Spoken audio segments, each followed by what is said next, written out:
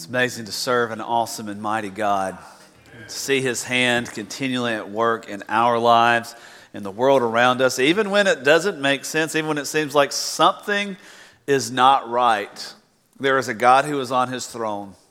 He is holy, He is mighty, and He still delivers. As you're turning in your Bible to the book of 1 John, we're going to be in 1 John chapter 5 this morning. I want you to reflect on the world around you.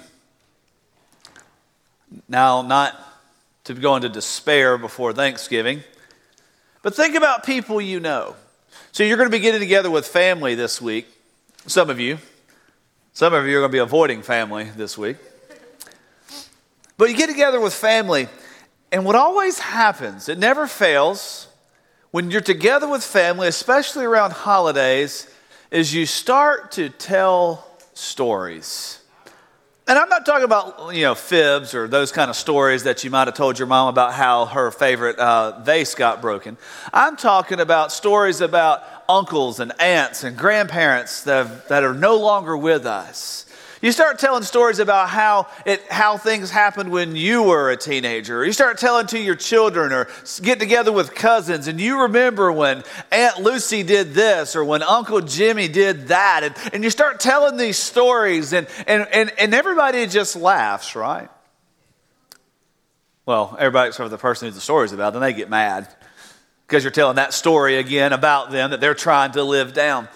The fact is, we are a storytelling people. We like to tell stories. We like to engage and learn about one another through narrative, through story.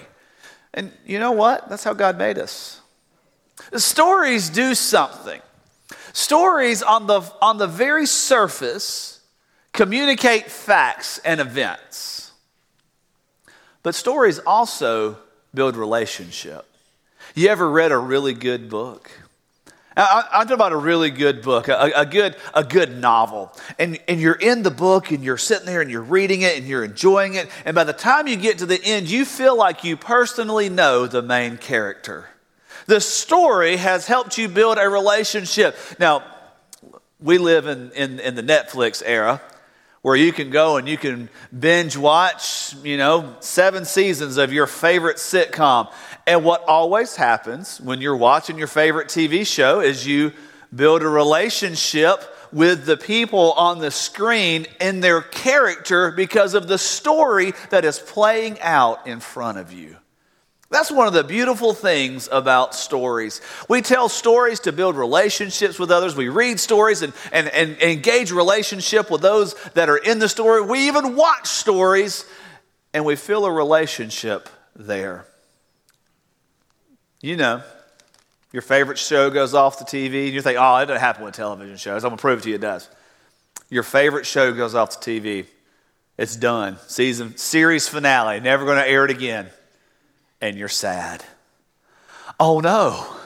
But what happened with this character? What happened there? We want the relationship. Our story of salvation functions the same way.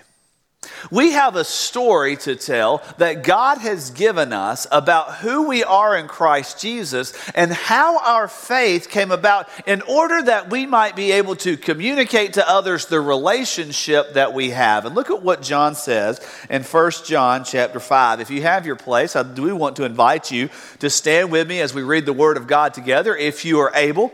If you are not, that is perfectly fine to remain seated. But we'll be in verse 5. Verse 6, reading down through verse 12. This is the one who came by water and blood, Jesus Christ. Not with the water only, but with the water and with the blood. It is the Spirit who testifies because the Spirit is truth. For there are 3 that testify, the Spirit and the water and the blood, and these 3 are in agreement. If we receive the testimony of men, the testimony of God is even greater. For the testimony of God is this, that He has testified concerning His Son. The one who believes in the Son of God has the testimony himself. The one who does not believe God has made God a liar because he has not believed the testimony that God has given concerning His Son. And the testimony is this: that God has given us eternal life. And this life is in his Son. Whoever has the Son has life. He who does not have the Son of God does not have life. Let's pray together. Lord, we love you and we thank you that you have given us eternal hope and eternal peace. Lord God, we thank you that you gave us your Son, Jesus, that we could have life, eternal life, life everlasting, life with you for all time. All the failures of this world, all the brokenness and pain that this life that we presently live in on this earth today, all that it brings will be made right and made new because we have something eternal, something beautiful because of you. Lord, I pray this morning that as we look at your word, Lord, that we're encouraged by the salvation story you have written into our hearts. And Lord, that maybe there's someone this morning that does not have a story of how you saved them, that today would be the day that they say, I want that to be my story. So Lord, lead us, teach us, give us your word. And we ask this in the name of Christ. Amen. Thank you. You may be seated. I love a good story.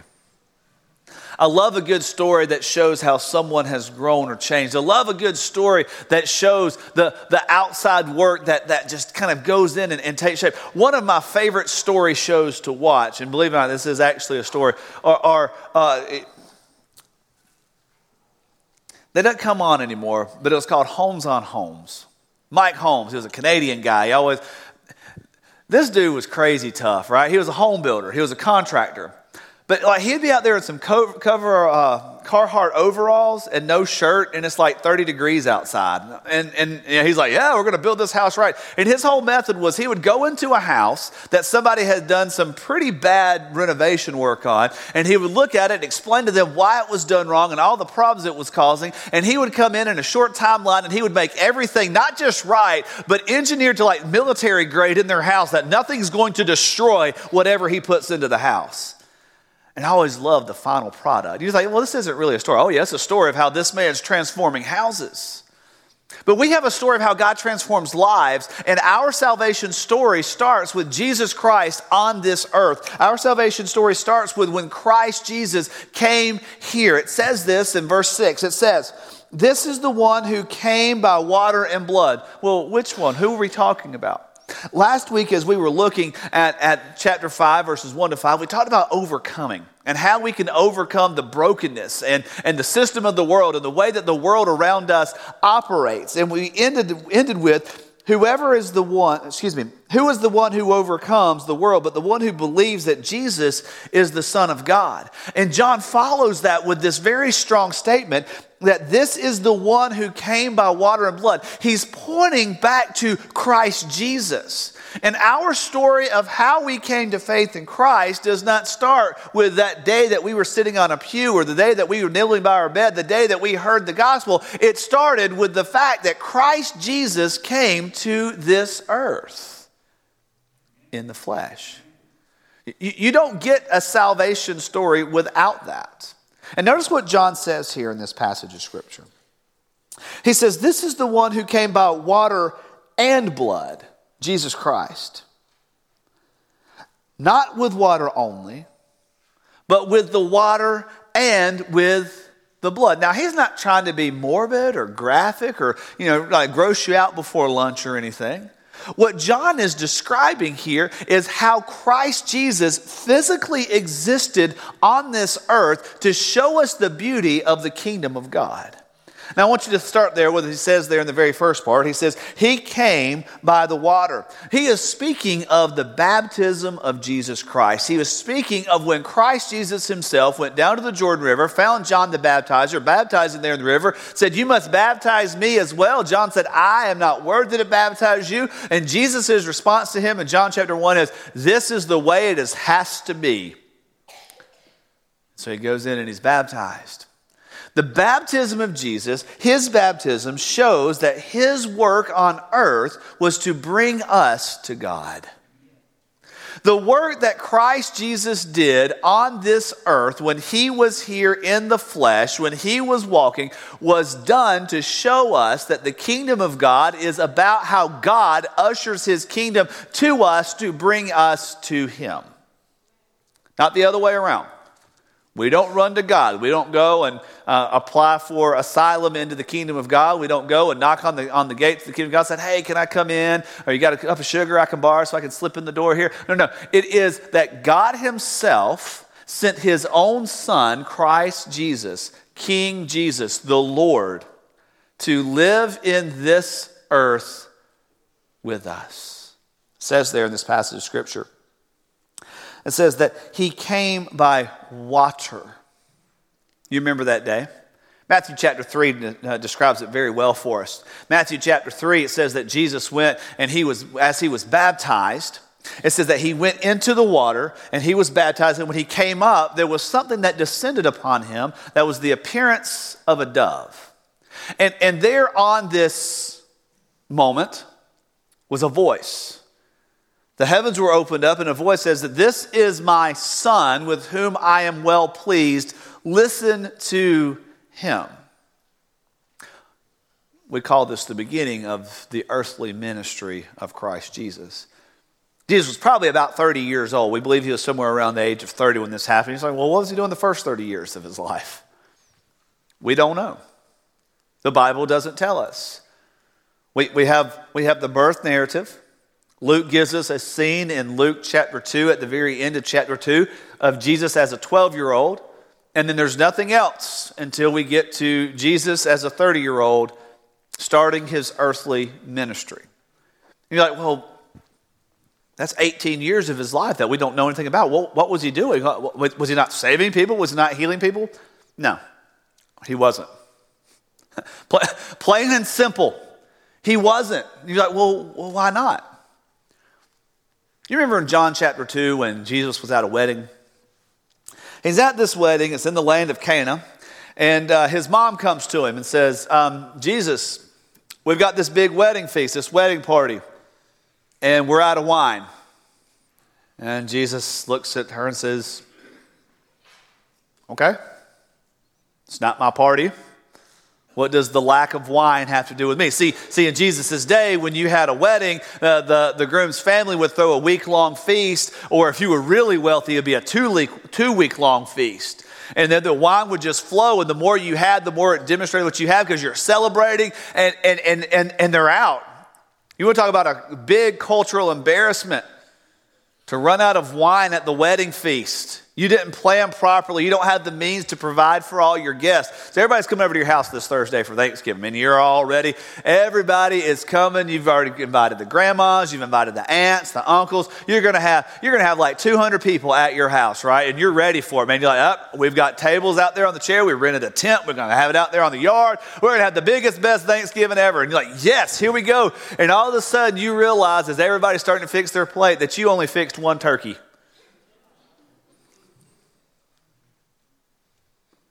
And Bojangles is closed. Walmart's even closed. Your best option is that pack of hot dogs you got in the freezer. And there are only 8 of them. That's embarrassing, isn't it? You invited all these people over and you ran out. And Jesus looks at his mom and says, it's not my problem. That's just rude, Jesus. Honor your mama. She's giving you a real problem that you can fix. Honor your mama. Notice what Jesus says to his mother at this point. This is not my problem because my time to be revealed as the Messiah has not yet come. And he speaks directly to his mama because she should have known for the first 30 years of his life the time was not yet. But Jesus is baptized there in the Jordan to demonstrate that he, the one who was born, is the one who God would use to save the world. Some would argue wrongly and falsely, and listen carefully here. Because if you hear this, I want you to know that you're listening to a false teacher. You're listening to someone that is spreading lies about Christ that are not true. Someone will probably try to tell you, and you will hear this on TV, you will hear this from TV preachers, that Jesus was a man just like you and me, was not born of God, but at his baptism, he was adopted into the family of God, and the Spirit that descended upon him gave him the only power he would have for those 3 years. No, false. This was a demonstration that God said, you ready for this? You've been crying out, Israel, for 400 years for me to deliver you. Here is the deliverer. I have come into your world that you could know that my kingdom is about getting you to me. His baptism demonstrates that the work he was going to be doing on this earth was to get us to God. You do not have a salvation story without a living, breathing, walking Christ Jesus who is there to take you to the throne every time. But he goes on. He doesn't just stop with the baptism, does he? He says he came with water and he also came with blood.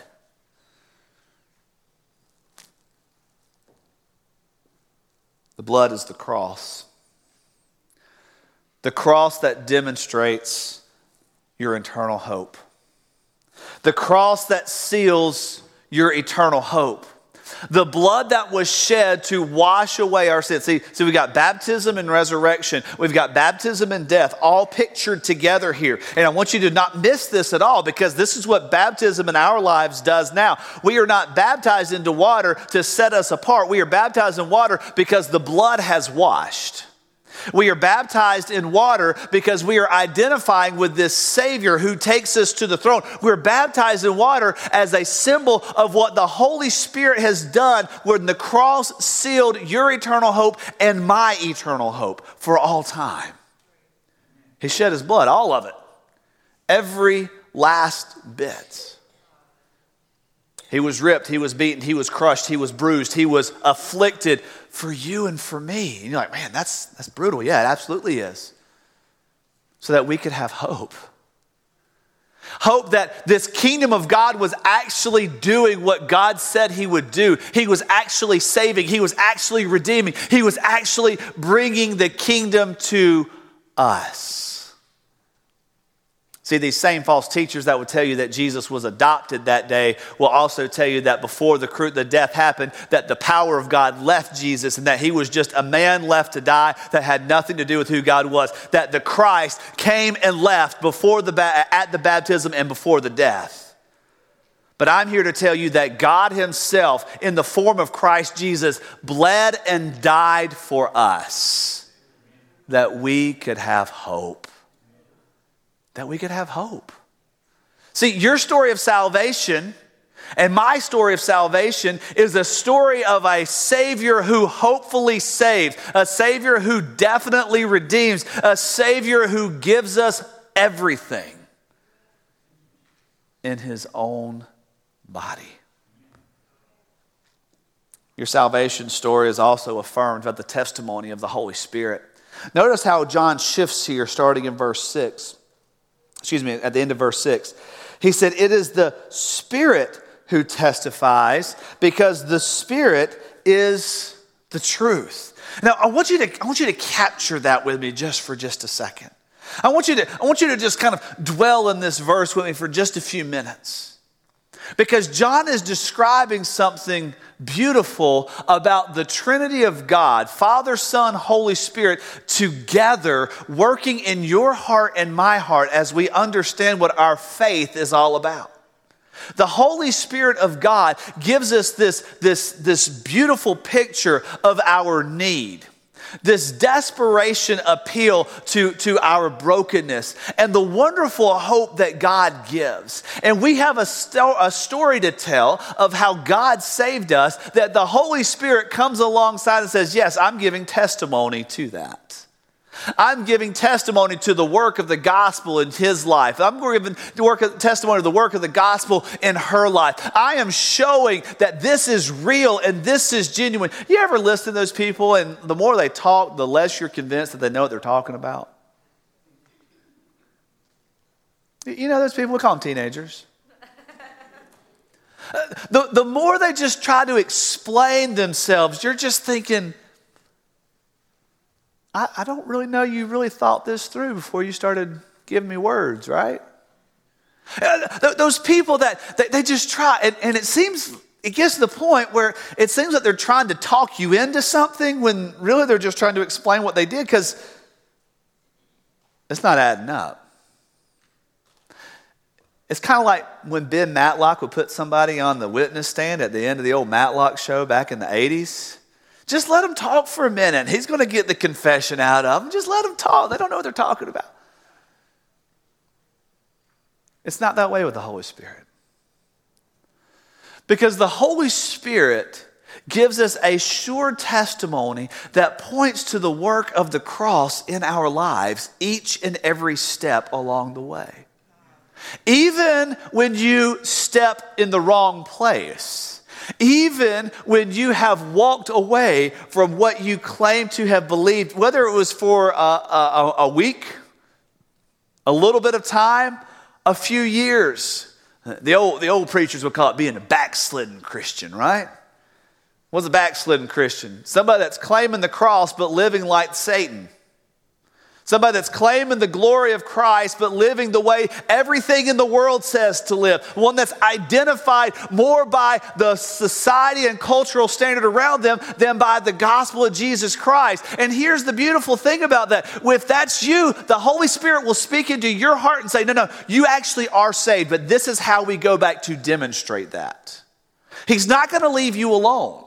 He's not going to leave. If you're comfortable living a life that looks like the world and not like the gospel, if you're comfortable in sexual immorality, if you're comfortable in drunkenness, if you're comfortable in gossiping and debauchery, and I shouldn't bring up gluttony on Thanksgiving week, but gluttony, if you're comfortable with that pattern of life of lying and cheating and stealing, if you're comfortable with that, then you've got a serious issue that you've got to ask yourselves about the gospel, because the Holy Spirit, if that's you, will not leave you alone and you will not be comfortable. If you are comfortable, you don't have a salvation story to start with. If you are comfortable, if that is how you can walk and live and parade yourself every single day of the year with no regard, then the Holy Spirit's not giving any testimony because there's not a Holy Spirit in your life to give testimony. But today, He is speaking and saying, you know what? You need this gospel. You need this salvation story. So let's get rescued. That's the testimony of truth. See, the Holy Spirit gives you this testimony because the Holy Spirit conveys truth. He conveys truth each and every way. And the truth is, you're either in Christ or out of Christ. The truth is, you are either walking with Him or you're not. I know there are categories of not walking with Him. There's I know Christ, I've been saved, I've been baptized, but I'm not living that way, not walking with Him. And that's where the Holy Spirit's going to continue to show you the truth of who you're supposed to be, and you're going to be wrestling and uncomfortable. There was a girl in my freshman year seminar at Mercer.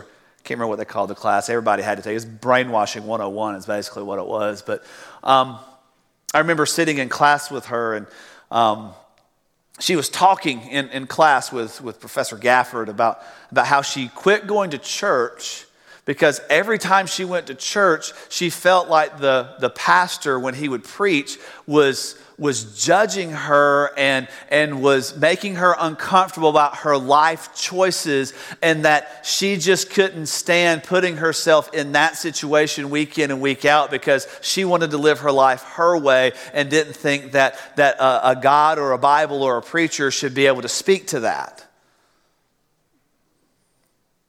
Does that sound familiar?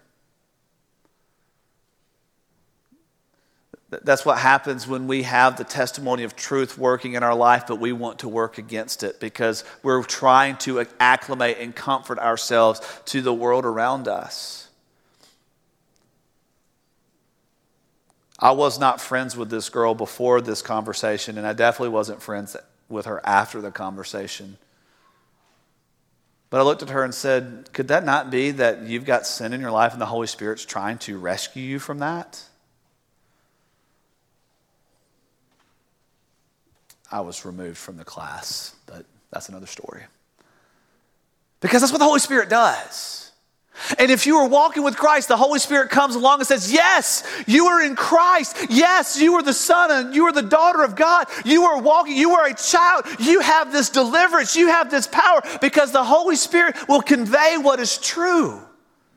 But not only will he convey what is true, the Holy Spirit will also speak in unity. Notice he goes on and says, it's the Holy Spirit who testifies because the Spirit is the truth. There are three that testify. The Spirit, the water, and the blood, and the three are in agreement. Notice with me what the Holy Spirit's doing as he speaks in unity.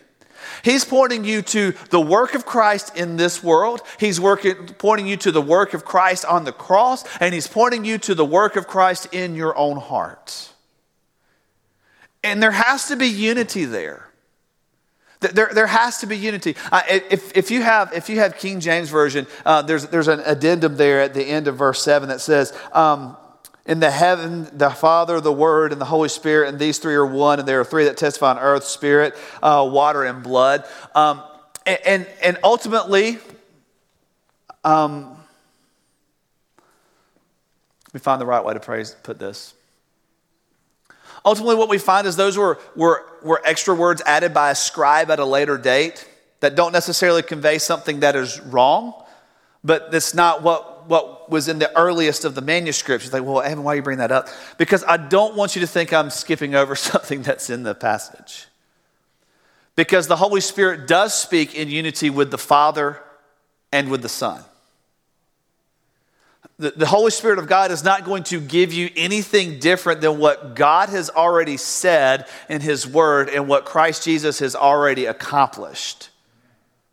And you need to hear that, because in our individualized society, you would not believe the number of times that you will hear someone who claims to be a follower of Christ tell you they believe that the Holy Spirit or God is leading them to do something that you clearly know is wrong. That the Bible has clearly shown is wrong. Not wrong as in, man, I went to Lowe's and bought green paint and they gave me purple instead wrong. I'm talking about like, that didn't happen, but if I went and bought green paint and they gave me the wrong shade of green or they gave me the wrong color. Not that wrong, I'm talking about morally wrong. God's not telling you to live with your boyfriend. God's not telling you to get a divorce from your wife or someone else. God's not telling you to go to the scratch-offs. He's not. And if you believe that the Word of God, the Spirit of God is leading you that direction, then you're not listening to the testimony of the Spirit, because the Holy Spirit testifies truth, and it testifies in unity with who God is and what God has said and what God has revealed in his everlasting Word. And so he brings it back and says, you will know truth because the Holy Spirit is leading you in truth. And he says it testifies in the water and with the blood. In other words, the Holy Spirit's not going to tell you anything that Christ Jesus has not already shown you. Period. The Holy Spirit is going to show you what the kingdom of God is, not by promising you a new Benz, but by promising you a new position before the throne of God by the blood of Christ Jesus. Period. That's truth. And it says it's in unity with all that God has revealed from the beginning of time. Your salvation story is affirmed by the Holy Spirit because of the gospel of Jesus Christ. Your salvation story is affirmed by the testimony of the Holy Spirit because the Holy Spirit, according to Christ Jesus in John chapter 17, speaks as the Father and the Son have shown him how to. Not that the Holy Spirit is less than, but the Holy Spirit is not other than. He's going to give you all that God has done. And ultimately, what we find about your salvation story and my salvation story is that my salvation story is a testimony of life. The Holy Spirit testifies about life. True life, everlasting life, the life that God gives us. Is if we receive this testimony, if we receive the testimony of man, the testimony of God is greater. For the testimony of God is this, that he has testified concerning his Son. Everything God has shown, he has shown in his Son. Everything the Holy Spirit testifies is testified by both God and by Christ Jesus the Son, because he wants us to know what life is truly about. Now, we could boil life down to biology, right? You've got, whether it's a chicken or a person or a tree, there's life that grows within cells, right? Biology will show us how you've got the mitochondria and the cytoplasm, and some have the cell membrane. If you're a plant, you've got the cell wall, and you've got all these things. And we talk about how there's all these little things that are going on inside the cells, and that's life. And we could talk about how you have microorganisms, and you have complex organisms, and you have all these things about life. We're not talking about biology. We're talking about life everlasting. We're talking about the only life that is guaranteed to escape death. See, your salvation story is not just a get out of jail free card. Your salvation story is a story of how God gave you life when you had none.